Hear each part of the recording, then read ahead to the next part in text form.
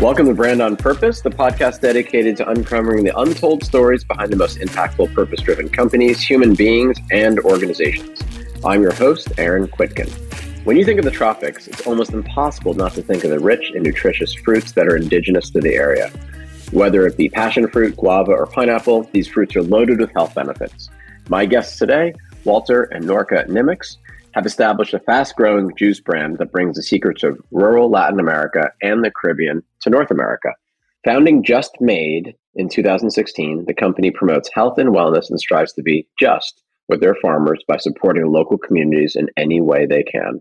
Walter and Norca, welcome to Brand on Purpose. Hello, it's great to be here. Thank you, Aaron. Great to be here. Well, it's such a treat to have both of you here as well, side by side on the show. And let's just start with the founder's story. There are a lot of drinks on the market.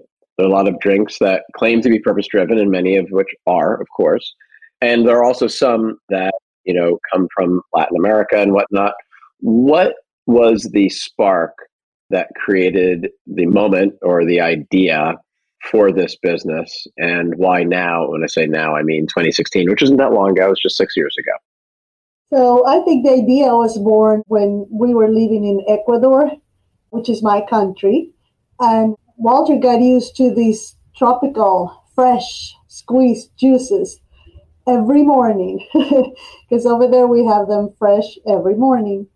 And, then we moved back here. And Walter goes, or we go to the supermarket, pick up some juice. And he's like, this is not quite what we used to have over there. And I think that's what sparked your idea, at the beginning, that little... Yeah, it absolutely was. And it was also the fact that there are so many tropical fruits that are out there. And of course, we're all familiar with mango and pineapple, but the variety is almost endless. And we would have juices like lulo, or naranjilla, which is indigenous to Colombia and Ecuador. We would have taxo, which is another fruit made as a juice, and different ones. And it was just really intriguing to me to discover this kind of whole new world of tropical fruits. And you add to that the fact that we were enjoying these juices every morning, freshly made. And I would ask about them, and they would tell me, oh, well, guava is super nutritious. It's got lycopene in it. It's got lots of vitamin C. And so just learning about the fruits, seeing the incredible variety was just really intriguing to me, I guess. I remember Walter would even start designing like labels because he already had like that bug in him. It's like, oh, maybe I can do this one day. Put this in a carton, and we would draw, designs for the name of the juice and things like that. And after that, we got busy in other things for a while. We did. Yeah, the first brand that we came up with, which I'm glad we didn't pursue, was Ambrosia, which I'm glad we didn't pursue that one much further. But we moved back to the U.S., and we were talking earlier, we raised our two girls, and life kind of took its course, and I continued working, and I've always worked in food, and from a young age all the way up until now.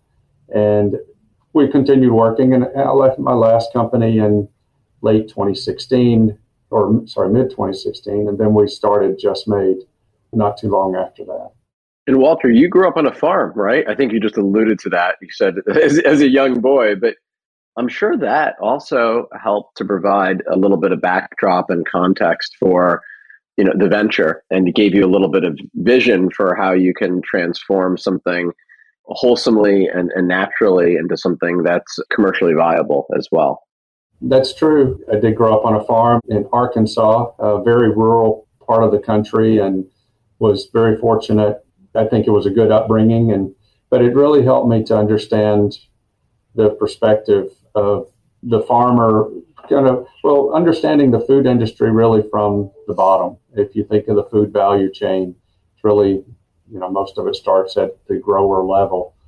And it really helps to understand and appreciate what farmers go through really for our enjoyment. It's a great life. It's not a necessarily the most profitable part of the food chain, but it's, farmers, a lot of times they take enormous risk every single year. They put it all on the line, hoping that they get rains at just the right time so that their crop can flourish and grow and it doesn't burn up in the field. And it's a lot of risk. It's a lot of hard work. And many times they make the least amount in the entire food value chain. And so part of what we designed or developed when we started Just Made was that we wanted to create a company that really took the farmer into consideration. And that's why we created this fund called 5 Cents for Teachers. And we can go into that in a little bit, why we chose teachers and education. But it's a way for us to give back to the growing communities. We all care about our kids. We all want the best for our children. We want to hand over a better world to them than what we had. And one way to do that is maybe to invest in education. And that's what we try to do with Just Made.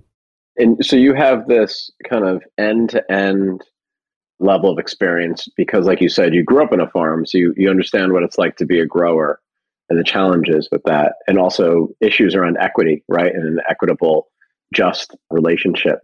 And at the same time, you also, worked in agriculture. You worked for a sweetener company.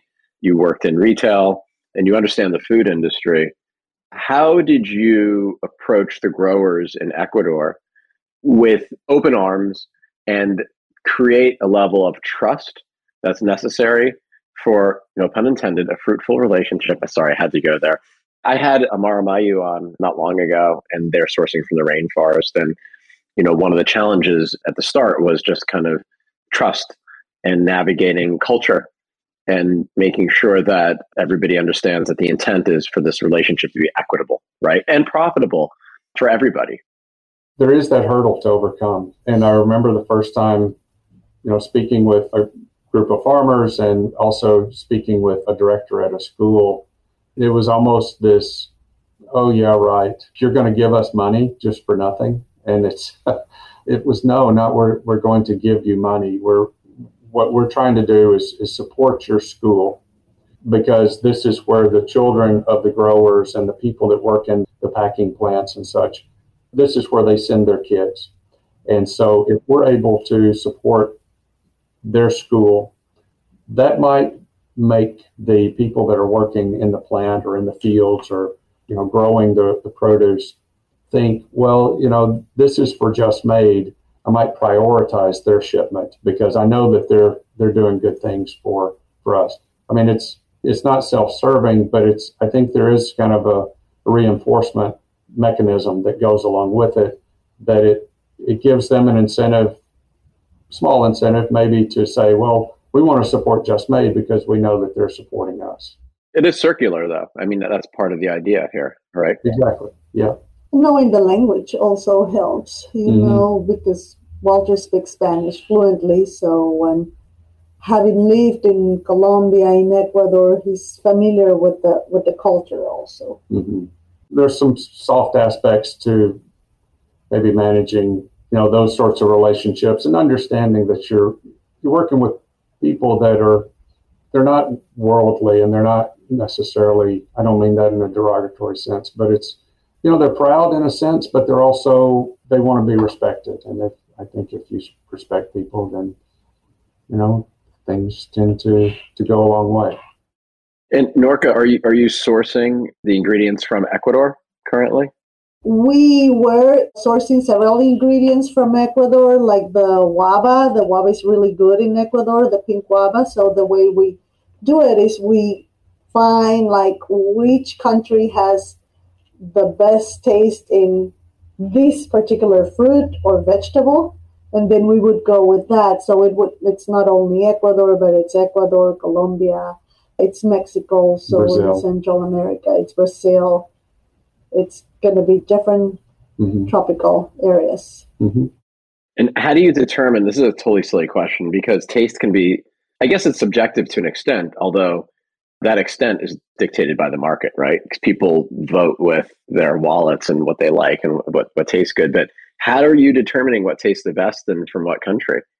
We try it. We try it. We have friends try it. We have people at the office try it. We get feedback. It's like a little survey, I guess. And we also make sure that the contents are low in sugar for the fruits, lower than some others. So we make a balance between which one has less sugar content and still tastes very well for our juices. Yeah. A good example of that, Erin, is we buy a white pineapple as opposed to the yellow pineapple, which is very common here. In the industry, the yellow pineapple is known as an MD2, and it's been developed botanically to be very, very sweet. It's yellow, the flesh is beautiful and everything. But you actually get a more authentic flavor from some of the more traditional varieties that's generically known as a white pineapple. And we source a variety called Parola. It's a Parola pineapple from Brazil, which is a white flesh pineapple. And it has a really nice balance between the sweetness and the tanginess. And we feel like it gives a much more authentic flavor to the juices. I believe it tastes better, but you don't get that just kind of overpowering sweetness that you do with the yellow MD2s. I had no idea. This is what I love about the podcast. Like, I learn something new every day. I had no idea. And so are you saying, though, that the pineapple that I get, I hate to say it, at the grocery store, is the yellow stuff, that's actually genetically modified, or it's been modified over the years, or is that just a certain strain? I don't believe it's genetically modified like in a lab. There is a genetically modified pineapple now that's right now coming out. It's kind of sounds a little bit gross. It's a pink pineapple. And it has been genetically modified where they insert a gene in a lab and then do that sort of stuff. But the MD2 goes back to, I believe, 1980s or 1970s when it was just, development of the variety over time, kind of more traditional. How do you think, this is a little bit of a controversial topic, although it shouldn't be, how do you think climate change is impacting growers and consumers and businesses like yours in the future? Big question. Sorry, big question.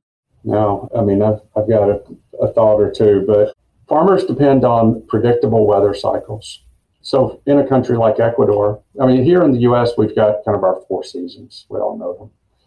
In Ecuador, there's really 2 seasons. In a lot of tropical countries, there are 2 seasons. There's the rainy season and the dry season. And for example, growing rice in Ecuador, they will rely on rainwater, and then they'll collect this rainwater into pools. And then once those pools are full, then they'll plant the rice. And then there's no irrigation like there is in the U.S. I mean, there is, but, more traditional methods, they don't use irrigation.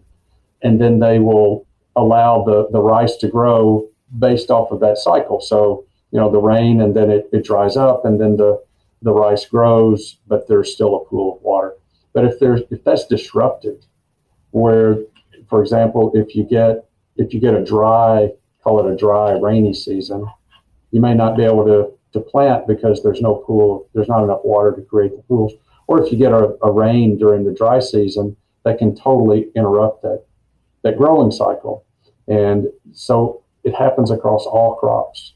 Rice is just one that came to mind immediately, but it really does impact them, in kind of nuanced ways, I guess, with not being able to predict weather. And you get dry periods, extended dry periods, which can disrupt flowering of trees. It can cause crops to die with more annual crops or biennial crops, that sort of thing.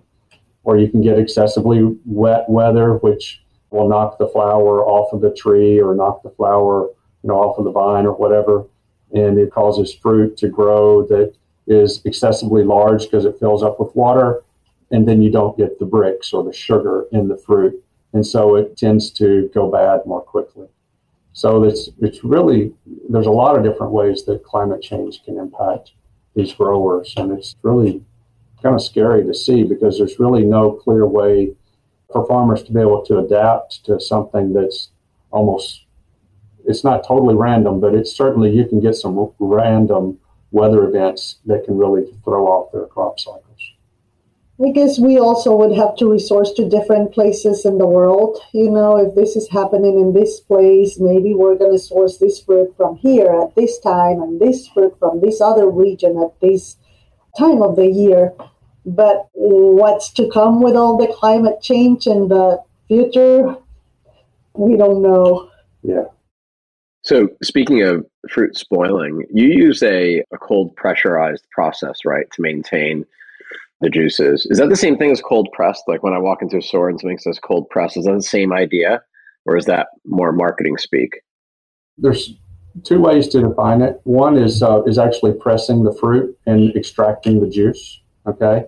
And that's done typically in a cold environment, like a large warehouse that's been refrigerated. There's also the cold press in the sense of the juice is subjected to ultra high pressure, which can help extend shelf life. It doesn't immediately kill, but it can disrupt the life cycle of bacteria.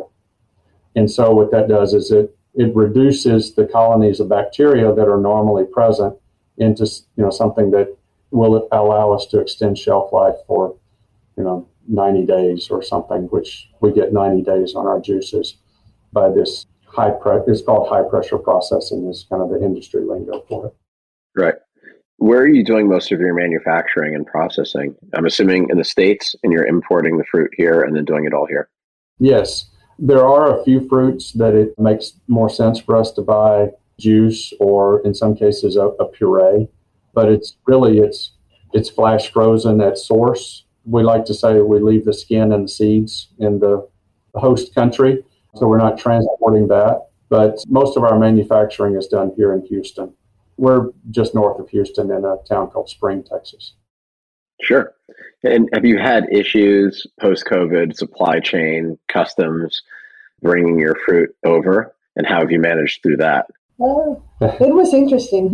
Just to give you an example, there were some weekends there during the COVID times that we were bottling sanitizer. And so we had to adapt. But we made it it's interesting, like juices like pink guava and ginger greens, we were selling like crazy during COVID times because of all the immunity benefits that those two have. Mm-hmm. So, and we just had to adapt, to what was needed from our customers. Yeah. And also on the inbound, we were fortunate. I've come from a supply chain background, so it's something that we watch very, very carefully and being able to forecast out our demand and then being able to plan for that demand. But just inbound containers are just through the roof. I mean, we've all heard stories of, a container that used to cost $4,000 now costs $18,000.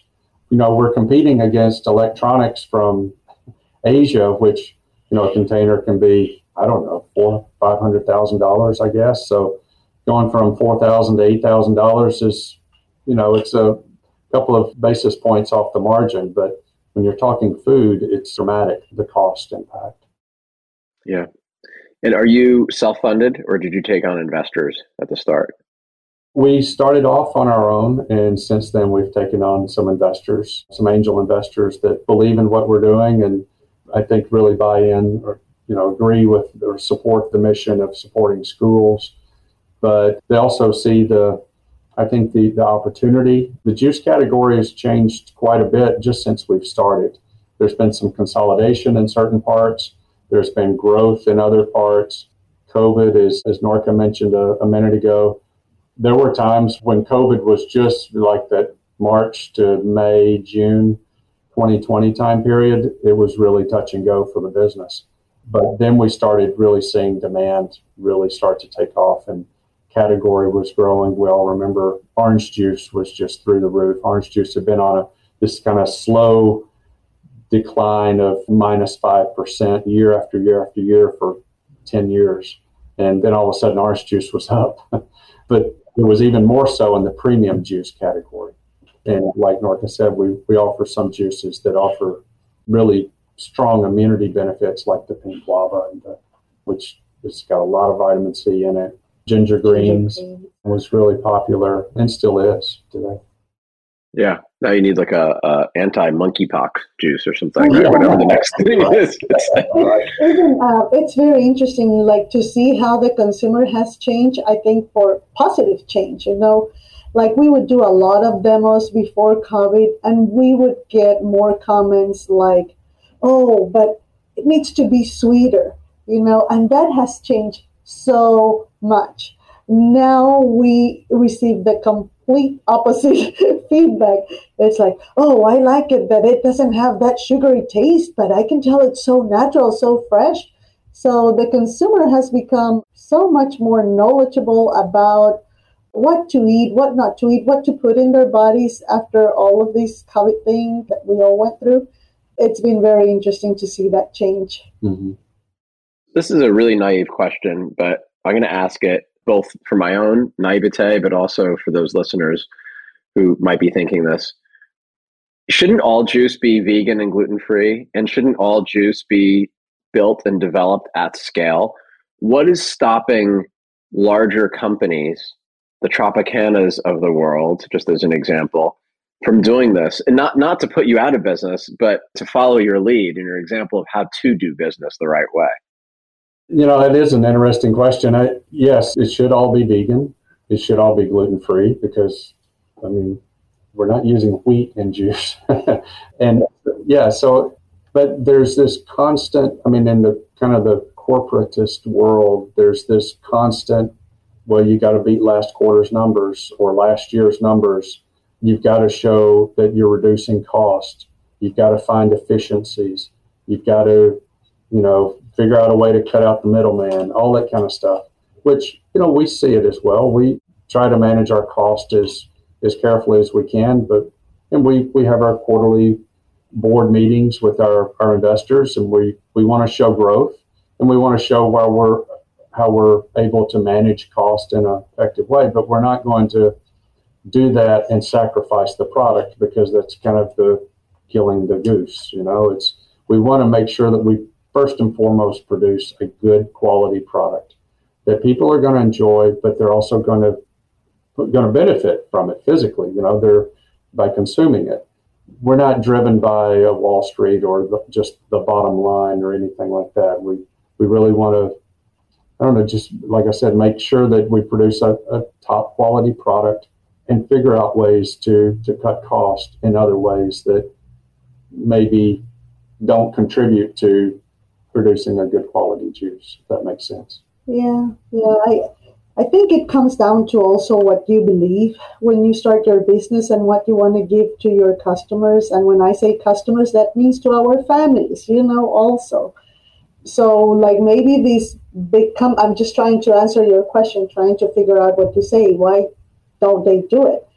And I'm thinking their interest is more in these volumes, they might water down their fruits and put, I don't know, other preservatives but we don't use any of that. Mm-hmm. So yes, our juice might not be 50 cents, or I don't know, 80 cents, but we want to offer a quality product. Mm-hmm. And so we don't have these huge volumes because it's true fruit, true veggies in that bottle. So an example of that is our choice to use high pressure processing or cold pressure as opposed to heat pasteurization.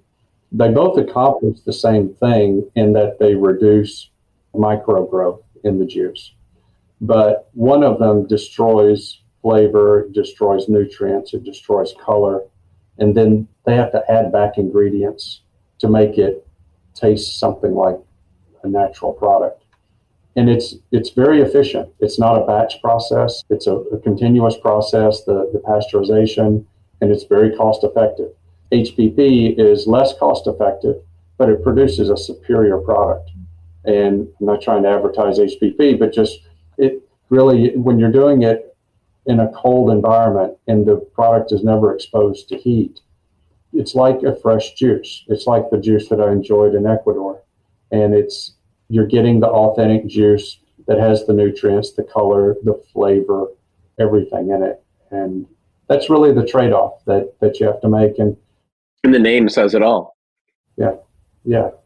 There is a consumer that wants to buy the 50-cent juice. But at the end of the day, it might be 80 these days. Exactly. But, there's also a juice or a consumer that wants the higher quality, the $3, $4, $5 juice as opposed to the less expensive. And I'm glad you didn't name it. I think you said ambrosia. That would have been a little rough. How did you come up with the name Just Made? I love double meanings and double entendres and puns like that.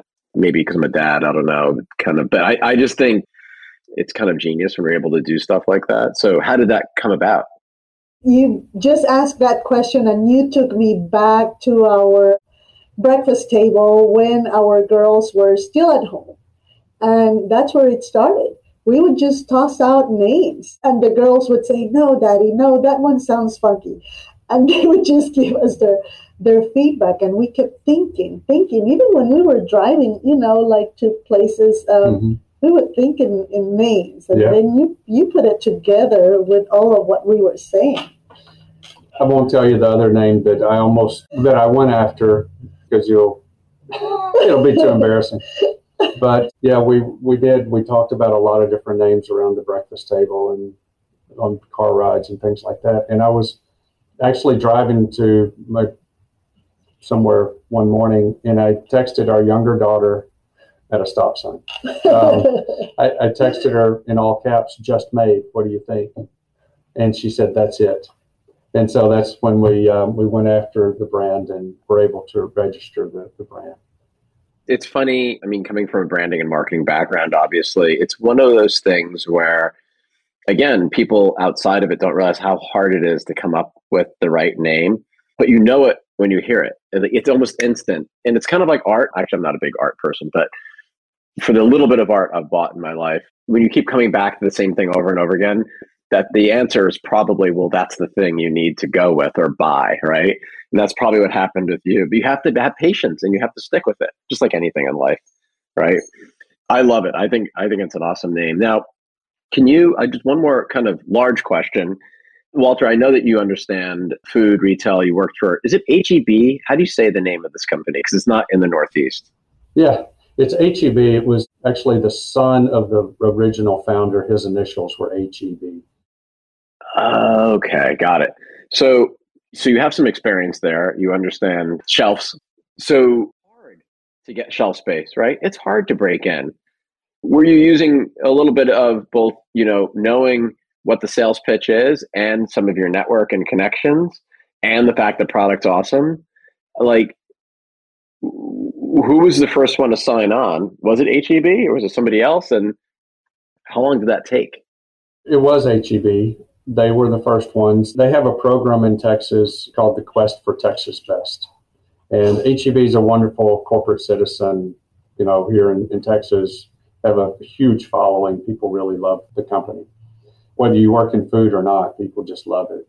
And so they have this program every year that is called the Quest for Texas Best. And they invite small manufacturers from all over the state. The only requirements is that you're a small food or a small manufacturer. You don't even have to be a food manufacturer. That you have an idea that it can be commercialized and that you're based in Texas. Those are the only requirements. And so we applied in early 2017. I think there were over 600 small manufacturers that fit that profile that applied that year. And we went through the process with them. They came and visited.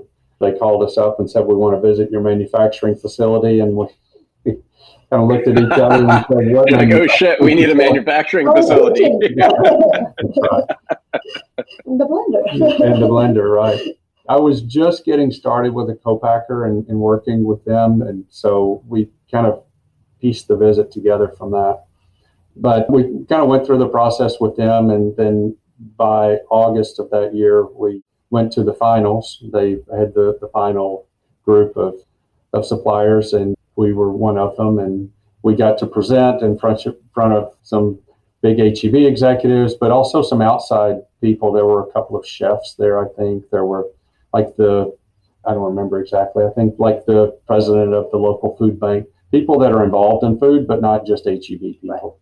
And so we presented to them, and the buyer for juices was in the audience, and he picked us up. He thought that this little company Just Made by Norca and Walter had some potential, and so he put us on the shelf. We started off with 4 items, and that's what we launched with. Actually, in December of 2017 is when we launched the brand. And then they placed us in produce because they saw that we had more potential there, being that it's a natural, healthy beverage. Yeah. And then it had a really good answer from the customers, and they find us quicker. That's the product that they're looking for, and it's been good. It's like Shark Tank, basically. It's like their version of Shark That's Tank. exactly what they described it as. Yeah. Yeah, they said this is going to be like Shark Tank, and we actually danced on stage. We had music and everything. We had, I tried, I don't know, I think you too, but I tried not to look at all the people that were behind these big lights because we were like on a stage, but we were being judged. I mean, there were all these several community members. Like Walter said, it was not just HEB members. They invite community members to these, and they're the ones who vote. And so, we did the whole presentation there. It was just like maybe more intimidating than Shark Tank. I don't know. It was more people. I love it. That is high pressure. It's a different kind of high pressure, but I love stories like that. And so my last question, I'm not going to ask you to name your favorite daughter, but I'm going to ask you to name your favorite juice. For each one of us? Yeah. Because it's not the same. No, it's not. You go first. I really like the pink guava. Can I choose more than one? Because I like more than one. So I like the pink guava. I like the pineapple ginger. Those are my favorites. Yeah. I have to go with papaya ginger. It was actually the first juice that we developed. And a quick story about that. The first time I tried papaya, we were in Norca's mother's house, and I did not like it at all. And she said, well, hang on just a minute. And she grabbed a wedge of lime, and she squeezed the lime over the top of the papaya, and she said, okay, now try it. And it completely transformed the flavor. And isn't that amazing? Just a little acidity, right? Just a little, acidity. It completely changed it. That was the first juice that we developed. It's a blend of papaya with passion fruit and lime. And then we blend in some ginger. Papaya is great for digestive health. It's got lots of vitamin C, and plus you've got the ginger in it. So that one's my favorite. It's got a special place for me. I'm going to try that, but I'm going to add tequila to it if you don't mind. There you go. I think that would make it even better. Always good with mango moringa. Since you chose two, I get to choose two. That's right. My second favorite is one that we just developed. It's called Prickly Pear Watermelon. And it's prickly pear, which is, of course, the fruit from the cactus. It has great hydration properties, benefits. It's got lots of potassium. It's almost like a natural isotonic or natural Gatorade. And then the watermelon is similar. It's got potassium in it. It's great for hydration. And those two flavors just work exceptionally well together. So those are my two. That sounds like a really good, post-workout recovery drink in some ways, potential. Yes, absolutely. Awesome. See, I could be a shell for your company. I could do it. And if I'm not near a location that sells it, can I buy this online? And where can I buy this online? Absolutely. We sell online, the major .coms and stuff. Also from our own website. But we're in a little over 2,000 points of sale now. So we started with HEB. We're in the Northeast, in the Manhattan, Brooklyn area through a distributor that we've partnered with up there. We will start very soon with a much larger retailer in the Northeast. I guess I can say Key Food has picked us up. And we're in the Southwest, and we're in Southern California.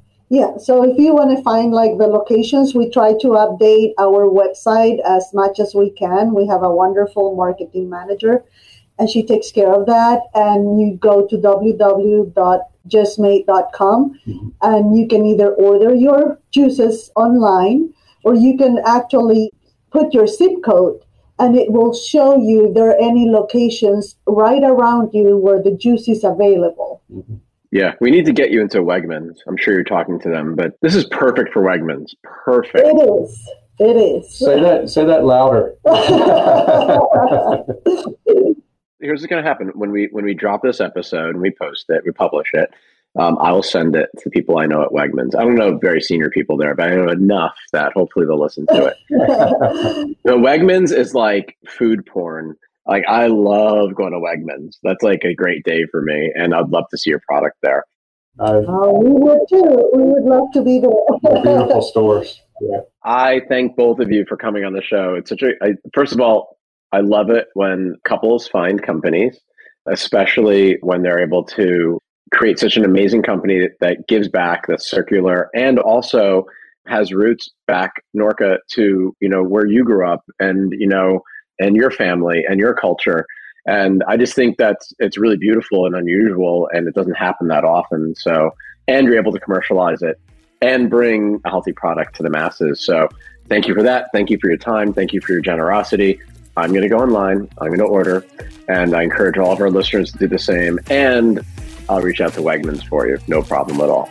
Thank you so much. I love being here. That's wonderful. Thank you so much, Aaron. Really enjoyed it. Thanks for listening to this episode of Brand on Purpose, the podcast dedicated to uncovering the untold stories behind the most impactful, purpose-driven companies, organizations, and people. Be sure to rate, review, and subscribe on Apple Podcasts, Spotify, Stitcher, or wherever you listen to podcasts. Special thanks to our production team, including Maria Bias, Michael Grubbs, Anna Lamb, Haley Sackett, and Nina Valdez. Learn more about our show, sponsorship opportunities, and host by emailing bop@kwtglobal.com or visiting aaronquitkin.com. Find us on LinkedIn and Instagram under Brand on Purpose Podcast.